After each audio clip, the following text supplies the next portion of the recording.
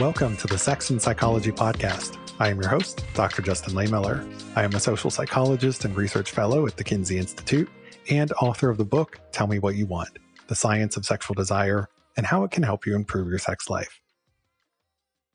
On average, human beings spend about 1/3 of their lives sleeping. That's a lot of time. And over the years, many have questioned whether we actually need to sleep that much. The inventor Thomas Edison was one of the most famous enemies of sleep, and he thought it was a waste of time. He claimed to have slept no more than 4 hours per day. However, sleep is an important body function, and when we don't get enough sleep, we tend to suffer. And it turns out that our sex lives tend to suffer along with it. That's what we're going to be talking about today, the connection between sleep and sex. Specifically, we're going to explore how sleep quantity and quality impact us sexually, as well as how sex and masturbation can affect whether or not we get a good night of sleep. We're also going to consider the role of orgasm in facilitating sleep, why we experience penile and clitoral erections during sleep, and tips for getting better sleep and having better sex. I am joined by Dr. Michele LaStella, a senior lecturer at Central Queensland University and a global leader in sleep research in athletes. He has 70 peer-reviewed publications related to sleep, sports psychology, psychological well-being, and more. Dr. LaStella brings experience from both an athlete's perspective as well as a researcher's perspective. This is going to be a fascinating conversation. Stick around and we're going to jump in right after the break. The Kinsey Institute at Indiana University has been investigating issues of sex, gender, and relationships for 75 years. To commemorate the Institute's 75th anniversary, they will be hosting events all throughout the year, including art exhibitions, research lectures, a book club, dance performances, and much more. Visit their website at kinseyinstitute.org or follow them on social media for the latest details. You can follow them on Twitter, Facebook, or Instagram at Kinsey Institute. Hi, Michele, and welcome to the Sex and Psychology Podcast. Hey, Justin. Thanks for having me. Thank you so much for joining me. It's a pleasure to speak with you. I've been wanting to cover sex and sleep on the podcast for a long time. And in looking for folks who have studied in this area, you seemed like the perfect fit. So it's really great to have you here to talk about this really important topic. But before we dive into sex and sleep, let me just ask the broader question of what drew you to sleep research in the first place? How did this become one of your main research areas? I think going through as an undergraduate in psychology, there was always an interest in sleep, and some of the courses that we did going through, there was quite a big component of sleep because we had a Centre for Sleep Research at the University of South Australia at the time. So there was a big sleep lab within the university, so naturally I just got drawn into some sleep research, and there was various projects looking at sleep and recovery, sleep extension, sleep in athletes. So I kind of was drawn into the whole athlete and recovery side of things. And then how did you start to incorporate sex into sleep? What was the inspiration for wanting to look at that?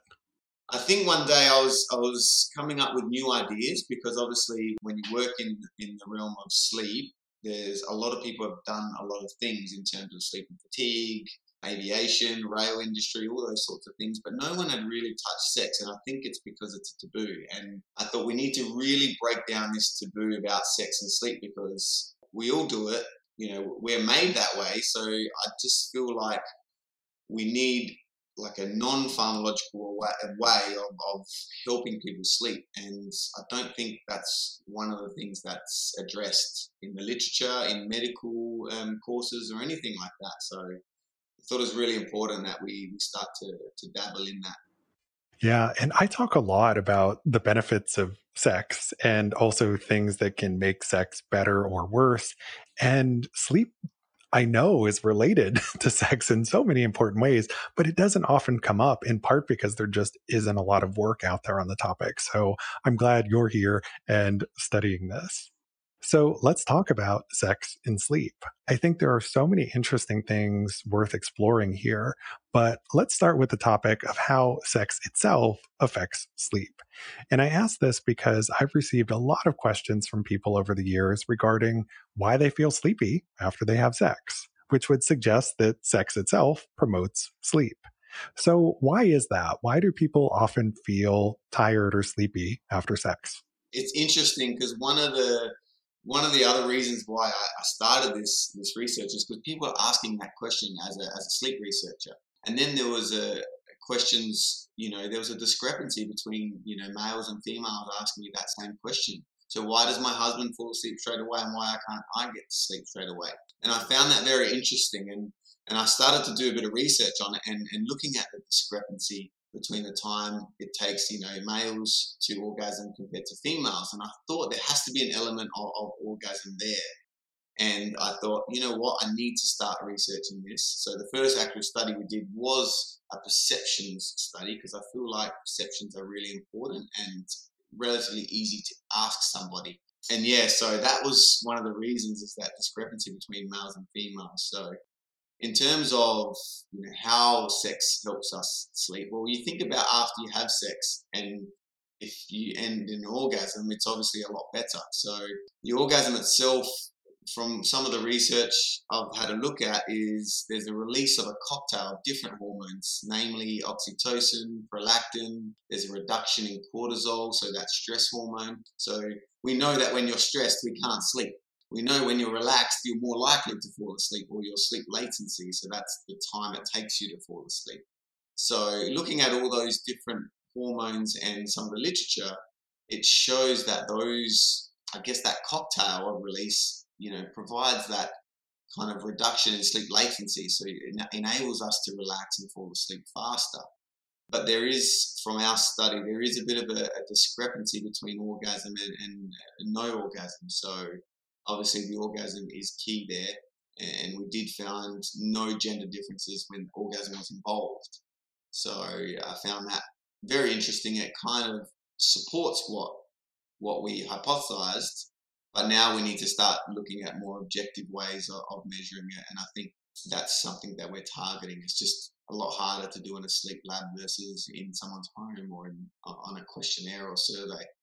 I'm glad you brought up the part about the neurochemical cocktail that is released when we have an orgasm. That could be part of why sex might make us sleepy. But I think there's also an element of physical exertion that might make sex lead us to be tired, right? Because many of us might work up a sweat. It's physical activity. Sex is a form of exercise, and particularly if you're spending a long time on it, if your heart rate is really getting going, then it sort of makes sense that sleep might follow. And then also confounded with this is the fact that a lot of people will have sex as the last thing at the end of the day, right before bed. So they're probably already a little tired to begin with. So I think it's some mix of, yes, there are things that happen during orgasm, but it's also confounded with time of day and physical exertion, which kind of makes it hard to separate out a lot of these different effects. Yeah, absolutely perfect. And the other thing to consider is the thermoregulatory effect. So obviously, if you're heating up,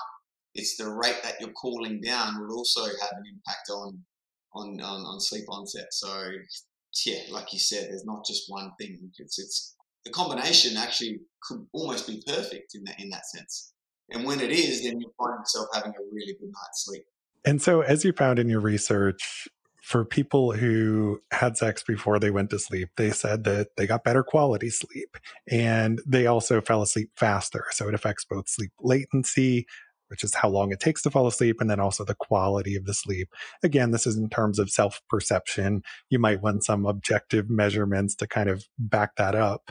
But I think another important question related to this is what about masturbation? So I know that that was something you also looked at in your sleep. So does masturbation affect sleep the same way that sex does, or is there a difference? The masturbation data was actually very, very similar to the sex with an orgasm data. So as long as the masturbation ended in an orgasm, then it was actually followed a similar pattern. So when masturbation didn't end in an orgasm, then obviously there was a reduction. So it followed a very, very similar. There was just not like the percentage of participants was maybe a 10% reduction on those respondents. So it still followed the same pattern. And particularly, I think there was I can't remember the exact percentage, but for females, it was slightly higher. So I think that was an important observation that we found there. Yeah, it was so interesting to look at that data. It did seem like overall sex seemed to be related more to having better quality sleep than masturbation was, but there was that gender difference when you're talking about sex and wasn't present when you're talking about masturbation. And I think you're so right that this can largely be explained by the orgasm gap. We know that heterosexual women on average reach orgasm less consistently, less frequently than heterosexual men. And so if part of the link between sex and sleep is orgasm causing the release of these hormones and neurotransmitters, well, if women are less likely to experience orgasm, or we're talking about heterosexual women specifically, then they're going to be less likely to fall asleep right after sex and to have that better quality sleep and fall asleep sooner. So maybe I think one of the takeaways from here is that if we can close the orgasm gap, we can help women to get better sleep, right? 100%. I think that's very, very important. It was about like substituting screen time for playtime, right? But it also was about trying to objectively, in a sense, bridge that gap, or break down that kind of association between my husband falls asleep, I can't fall asleep, or things like that. So I guess the message is pay attention. Particularly to the males, pay attention, and yeah, don't be selfish. Yes, don't be selfish is a good lesson for people in the bedroom. Now, it would also be interesting to see a study that looked at people based on sexual orientation, because I would imagine, we know that in same sex relationships, there are more similar rates of orgasm. It's really in the heterosexual or mixed sex relationships where we tend to see that orgasmic discrepancy. So I would imagine you're probably going to have fewer conflicts about my partner falls asleep before I do after sex or something in a same sex versus heterosexual context. The respondents weren't that high, but it was 11%. So I think that's something we can actually target. The problem with research is when you have so few participants, as you would know, you can't generate the power to perform some statistical analysis. So I think now we most definitely could get a good sample size, and I think we should start to push for that, definitely. I agree. So, in your research, you found that people were far more likely to say that sex and masturbation improves the quality of the sleep they get and how quickly they fall asleep than those who said it has the opposite effect. And as I mentioned, it seems like sleep was a little bit more powerful than masturbation in terms of promoting these effects, which particularly when orgasm happens. But I think that speaks to the fact that there is probably a bit more physical exertion that is tiring people when they're having sex. But there's a substantial number of people who say it doesn't affect their sleep one way or the other. And then there's this small minority who say that sex or masturbation, that it worsens sleep for them or makes it harder to fall asleep. And that's a number that's in the low single digits. So it's not a lot of people who experience this, but I'm curious as to whether you have any thoughts on why that is. So for some people, why might sex or masturbation make it harder to fall asleep? I've had a couple of people actually come up to me after some of the press releases and say, "Well, I find it the opposite. I'm kind of hyperactive." So, and I looked at the data, and it was only 2.6% of the participants out of 778. So, I was kind of comfortable in that we're trying to get majority, right? But I don't actually know why some people have that kind of hyperactivity, or there's no way they can get to sleep. And it makes me question whether or not these people in general have difficulty initiating sleep. So I don't actually have the answer for that. The fact that the main objective was to prove sex didn't worsen your sleep. So if we consider that, I think there was 28% of people who said doesn't matter either way. I was comfortable in that, and I could still argue, well, sex has all these other benefits. So for that, 3%, I was I was a little bit stuck, if I'm honest, Justin. So it does require more investigating, but I don't know how much I will spend on the 3% versus the 97% of stays the same or improves sleep. I'd rather focus on the mechanisms, how it improves sleep, and because this these days we just give a pill for people. We give melatonin for people to fall asleep. There's all these medicines to try and the one pill fixes everything. But I like to have that behavioural approach to improving sleep, and that's kind of the objective of this research is if we can reduce at least one pill people are taking for sleep, maybe it's providing that better alternative plus the benefits of sex outside of the sleep element. But yeah, I think that's important is having that behavioural approach to improving something as opposed to just popping a pill. I think you make a really important point that for that small percentage of people who say that sex worsens their sleep or that masturbation worsens sleep, it could be that they already have other existing sleep related disorders. And so it might not actually be about the sex or the masturbation. So it would require some further investigation to figure out what's going on there. But it could also be, the social psychologist in me is thinking maybe these are folks who have a fraught relationship with sex. Maybe they're in a dissatisfying sexual relationship or they have sexual difficulties. And so sex becomes this big source of anxiety, in which case having sex could, instead of causing stress relief, cause heightened stress. And so maybe that for some people makes it harder to sleep. Or maybe if you just happen to have a bad sexual experience or you experience pain during sex. We know that some people experience that frequently, and in particular, a lot of women do. So it could be related to some of these other mechanisms.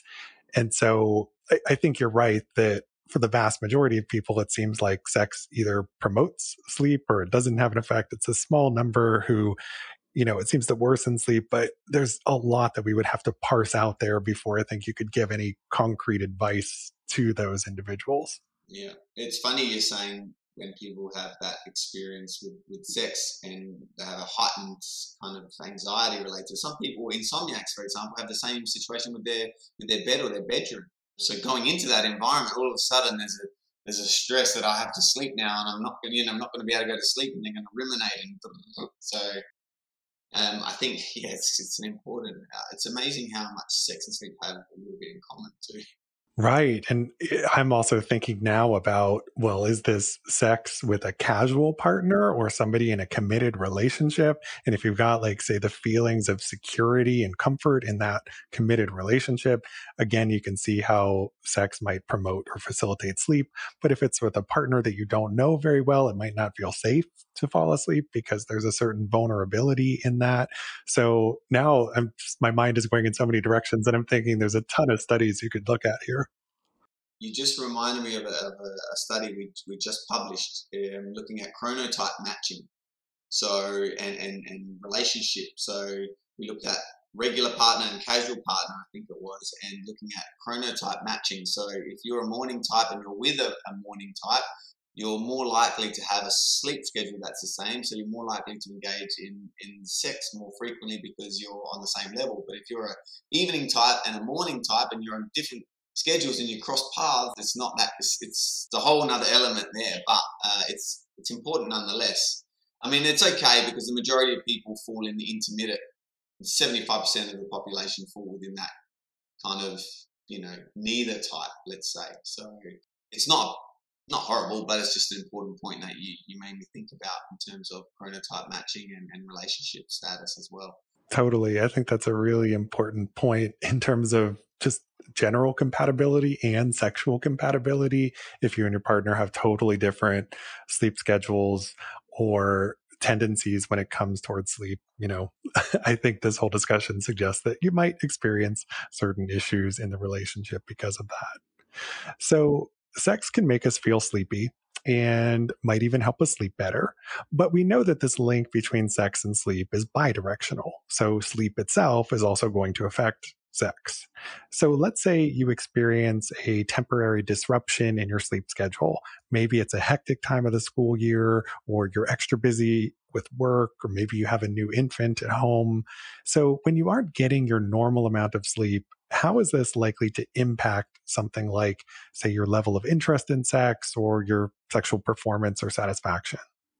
I think it's funny because being like looking from a sleep perspective, I always say that sleep is the foundation of health, right? So if you're not sleeping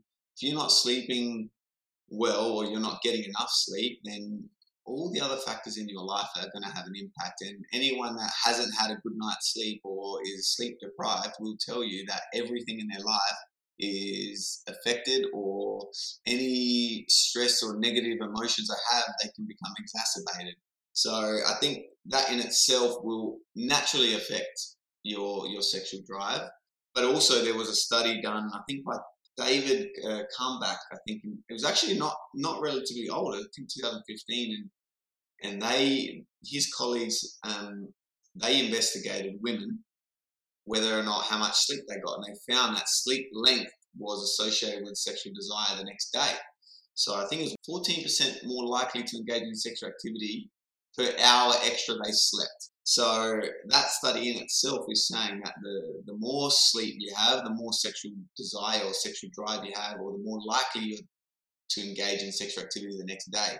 So this was only a female study, which I don't know why it was only females, but I'm curious to know. If there's anything to take out of that, is let your partner sleep. Make sure your partner's getting a good amount of sleep. Make sure you're getting good sleep. Make sure your partner's getting a good amount of sleep. And everything else in your life should be at least a little bit better, including your sex, obviously. So I need you to come over and tell my partner to stop waking me up so damn early, right?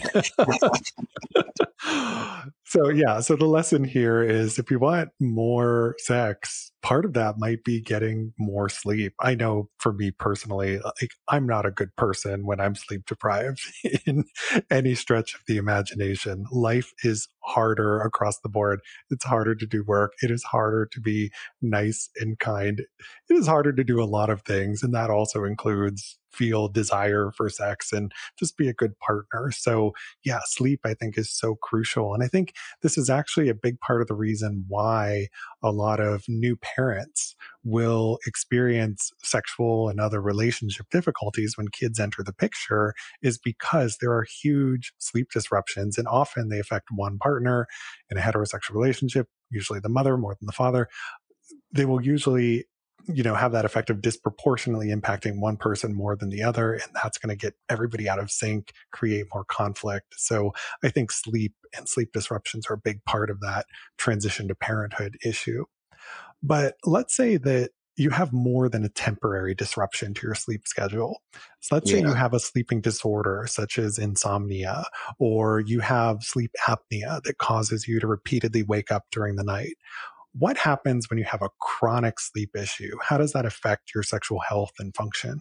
For one, if you have a chronic sleep disorder, you need to try and address it as soon as possible. So for insomnia, for example, I think that requires quite a bit of investigation and getting to the root cause, as well as, maybe engaging in some kind of sexual activity before sleep and seeing if that improves. But like you mentioned about the environment as well, like your bed, it can cause it can cause stress for insomniacs. So then they're obviously trying to go to bed. So I think one thing with insomniacs is what they do is actually try and deprive people of sleep on purpose. So instead of trying to get them to bed at 10 p.m., you're actually delaying their bedtime to like 2, 3 a.m. and depriving them consistently. So the minute they go to bed, they're actually that exhausted that they're more likely to fall asleep.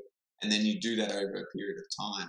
In terms of sleep apnea and sexual function, I think there's been quite a bit of research on sleep and sexual dysfunction or erectile dysfunction and things like that. I'm not overly familiar with it, but I do know there is a strong link. And if you have sleep apnea, I would strongly recommend going in to get a sleep study done and find out how severe the apnea is. And there are definitely different solutions to it. So there's various things to do. So I do know that I will say that if you're not sleeping well, your sexual health will suffer, definitely. So you need to try and get to the root of those problems in order to maybe improve your sexual health. And that's consistent with the research I've seen, that people who have these chronic sleeping disorders have more sexual difficulties kind of across the board, because that can impair or impact your interest in sex, your ability to become aroused, to maintain arousal. And it has these effects in persons across genders. Sex and sleep are very intimately interconnected. And when you have a big disruption to one of these areas, it can have these huge spillover effects into the other. And so, all of this is to say that Sometimes sexual difficulties or dysfunctions can potentially be a warning sign of a problematic sleep pattern or a sleeping disorder, which means that part of sex therapy sometimes is sleep therapy, if that is the root cause of it. So it's so important when you're getting a medical evaluation for something like a sexual problem to figure out the root cause, and sleep is something that could be a contributor to it if you have one of these very negatively impactful sleeping disorders. If you think about it, if you're struggling on a sexual level, you're struggling with your sleep, then naturally that is going to impact a lot of other things at a psychological level. So I think I think getting to the root cause or trying to address these sorts of issues in a holistic manner is very, very important. Yes. Sex therapy is always about taking things in a holistic manner. I very much consider myself to be a biopsychosocial theorist, where you have to consider the biological factors, your overall health status, your sleep, your substance use, and then you've got to consider the psychological factors, your personality, attachment style, and so forth. And then the social environmental factors, the relational context that you're in. And, when it comes to something like how sex affects sleep, your specific sleeping circumstances could also be important there. Let's say you have a partner who snores really loudly and that is impairing your sleep, or they are somebody who kicks in their sleep, or just otherwise disrupts your own sleep, right? That is something that can be a major issue within a relationship. And it's part of the reason why there's a trend for a lot of people these days in relationships to actually sleep in different beds, in different bedrooms, so that they get better quality sleep, because that's how they can be a better partner to each other. So I'm just curious if you have any thoughts on that. One thing that came to my mind as you were talking about that is I want to investigate the theory about obviously separate beds, right? As well as staying in the bed longer. So let's say on a weekend where naturally I think we can, depending on your circumstance or your work or your kids or anything like that, but the longer you stay in bed together, the more likely you are to engage in some sort of sexual activity that morning or something like that. So when you were mentioning the separate beds, I'd love to do an investigation, hopefully like a longitudinal one, where you're getting people in separate beds, because this happens now, which is nothing wrong with that. And then people obviously in the same bed but staying in the bed for longer. I'm very, very curious to know what those results would show. I think that's an important point because, yes, when you're sleeping in different beds, that might help you get better sleep individually. Maybe you can be kinder, better partners to each other. But if you're taking away something that is a primary opportunity for intimacy physically to emerge, then you got to make up for that in some way and kind of go out of your way to ensure you're still getting the physical touch and other things. So, yeah, I'd be curious to know how different people tend to manage or navigate that. So, something that I find always comes up when I talk about sex and sleep is this question of why penile erections occur when people sleep. Now, my understanding is that if you have a penis and everything is functioning as it should be, you'll get 4 to 5 erections during a full night of sleep as you enter certain phases of the sleep cycle. And fun fact, if you have a clitoris, you'll experience clitoral erections at roughly the same frequency, 4 to 5 during the night. So this isn't just limited to the penis. We're talking about erectile tissue in the genitals more broadly. But this is the reason why people often wake up with morning wood, right? If your alarm, say, happens to go off during one of these erectile phases, well, you're going to wake up with an erection. So the question I often get is, why does this happen? Why do we get erections during sleep? And I've heard a few different schools of thought on this, but I'm curious as to whether or not you, as a sleep researcher, have a take on it. It's definitely not because you're having an erotic dream, but it is definitely related to your dreaming stage. So obviously, for the audience out there, is we go through sleep cycles, and they're approximately 90 to 120 minutes long. And the main the main stage associated with dreaming is called REM, so rapid eye movement. So if you look at the brain waves, the eyes are rolling. So that's how we determine if you're in a dreaming stage. And what they've found with erections and vaginal blood flow is that typically is heightened or increases during your dreaming stage. So they actually have done some studies both on men and women looking at the timing of the erection, and they've basically it's almost perfectly matched with your dreaming stage. So I think one study found out 85-minute intervals, the men were getting erections. So you could match, if you ever look at a sleep cycle, you'll see the different stages of sleep, and they match the erections with your REM stage or your dreaming stage. So yeah, I found that quite interesting when I went to have a look at it, and yeah, it makes perfect sense. So as many cycles as you have is as many erections you get in terms of your sleep and your dreaming stage. So the longer you sleep, the more cycles you have, the more erections you'll get over the course of the night. It doesn't necessarily mean it's an erotic dream. Yes, I think that's an important point. And that's something that a lot of people sort of mistakenly assume, is that there's a connection between these erotic thoughts that we're having while we're sleeping, but that's not the case. And there are lots of scientists who have proposed that maybe there's an evolutionary or other reason for why we get these erections during sleep. And maybe it's to promote health of those very important tissues, because if you have atrophy or other issues with genital function, that's going to impair your ability to reproduce. And so it might make sense to have, let's say, you can call it a maintenance routine that happens every night while you're sleeping to ensure that the tissues stay healthy. Yeah, it's good perspective. I love evolutionary perspectives in psychology as well. And there was one related to semen retention in females, and I can't remember the author's name, but essentially they were finding it's like when you engage in sexual activity, you're bonding. So if I don't know if it was the partner's more likely to stay with you that night, then you're more likely to retain the semen, and obviously the semen's more likely to be successful.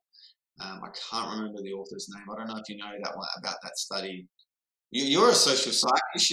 I think that's more on an evolutionary social perspective, right? So I'm not 100% sure if this is the study you're referring to, but there is an evolutionary theory I've heard about why women get sleepy after sex. And this is theorized to be a purpose of the female orgasm, which is that they'll get sleepy after sex, so they lay down, and that increases the odds that, yes, you won't have leakage of semen, that the body will retain it and increase the odds of pregnancy. So yes, I think we're talking about the same thing there. I can't remember exactly who proposed it, but yes, that's the semen retention theory of female orgasm. Yeah, there you go. I'm glad you're with me. And that's the hard thing about a lot of evolutionary theories, is that intuitively there are things about them that make sense. Coming up with the research studies that can actually test them and say this is definitively like why this thing exists is a much harder thing to do. So we always have to take some of these things with a grain of salt. Yeah, it sounds like getting your sex and sleep study in the lab through an ethics committee at a university. It's almost a dream. I mean, this is the hard thing. Like, do you know the specific time you had sex that resulted in pregnancy? And did you have an orgasm? And did you fall asleep afterwards? That's a lot of specific things you need to know, which would make that a bit more challenging to study. But I did want to say one other thing about the nighttime erections that people experience that I think is a really important point, which is that if you have a penis and you're no longer getting nighttime erections, that is a sign that you have an organic or biological cause of erectile dysfunction. So they'll often do this test for men who come in with complaints of erectile dysfunction, where they test to see, do you still get erections at night? And if you do, then that suggests that there's more of a psychosocial cause behind it. But if you don't get them at night, that suggests there's something going in the body. Maybe it's cardiovascular disease or something else. I think it's a Ridgey scan they put on. Is that right? Yeah. They used to use like a tube over the shaft with water in it, and it's like, so then over the night the water would expand, and then they went to a metal thing to touch, and then it's like an evolution of these devices. I think it's very important to know about that. If you're not getting erections during the night, or you're not maybe waking up with an erection. If you don't wake up with an erection, it doesn't necessarily mean you're not getting them throughout the night. You may not have woken up during your dreaming stage. So I wouldn't overly panic about that, but obviously you can monitor it. So paying attention to those nighttime erections is very important. Now, I know this is not your main research area, but I'm curious as to whether you know anything about sexsomnia, which is an uncommon sleeping disorder where people actually have sex while they're asleep. And this has made the news a lot recently because there have been some cases about this. It's this thing where somebody is asleep and having sex, and sometimes they're engaging in a non-consensual activity. Sometimes it's, with a partner who doesn't mind. It's not always in that realm of sexual assault. But just curious, do we know anything about why this happens or how common it is? Yeah, I think it is uncommon, but the fact that there's one case or two cases, then it's an issue, right? So I'd be curious to know the prevalence of this being reported, but I definitely have heard of it. I definitely know that, like you mentioned, depending on what relationship you're in, and sometimes people might wake up and not even realize what they're doing. And I'm sure there's plenty of court cases that are related to that. I think it's probably something that needs to be investigated. But at the end of the day, I'm not sure how. The only way I know how to potentially stop that is what they do with children with night terrors, where you actually time an alarm according to before you get into that sleep cycle or that dreaming stage maybe, or you keep a journal as to when certain attacks happen, and you're conscious of that, so you're putting an alarm to anticipate that event. Obviously it's going to cause sleep disruption as well because you're putting an alarm. But that's what they do with children with night terrors, is they try and time the night terror each night, and the parents can put an alarm to anticipate that night terror to avoid that happening. But then again, you're disrupting the architecture of sleep, which is another issue that we can talk about. And it's a hard thing to study because this might happen to you and you might have no idea. And maybe your partner doesn't realize that you're asleep, and maybe they're fine with it, right? So there could be a lot of these instances where it does happen and it just goes unrecognized or unreported. But then there's also the cases where it turns into sexual assault, and that's a whole other matter. And in terms of dealing with this, another issue is if you're somebody that experiences this, it might be sleeping in different bedrooms, having locks on the door so that you're not interfering with the sleep architecture, different ways to sort of handle that. I've also read about some people who masturbate in their sleep, which seems like less of an issue in terms of the sexual assault things that we were just talking about. But it's just another example of how there's lots of interesting things that happen when people close their eyes and go to sleep at night. So you never know. You might be masturbating or doing something else. Now, we're running short on time, but I have one other question for you that I think is really important. And it seems from the research that having an active and satisfying sex life can improve our sleep, but also getting good sleep is important for maintaining active and satisfying sex lives. So do you have any tips you can share in terms of how to maximize these benefits? How can we have better sex and better sleep at the same time? Yeah, I think it pretty much goes back to what I was talking about before with, from my perspective, because I come from a sleep perspective, is that sleep is a foundation of health. So I would try and maximize or make sleep a priority. And obviously for your partner, if you're involved in a relationship, then make sure their sleep is taken care of as well. So make that a priority for both the family or the couple.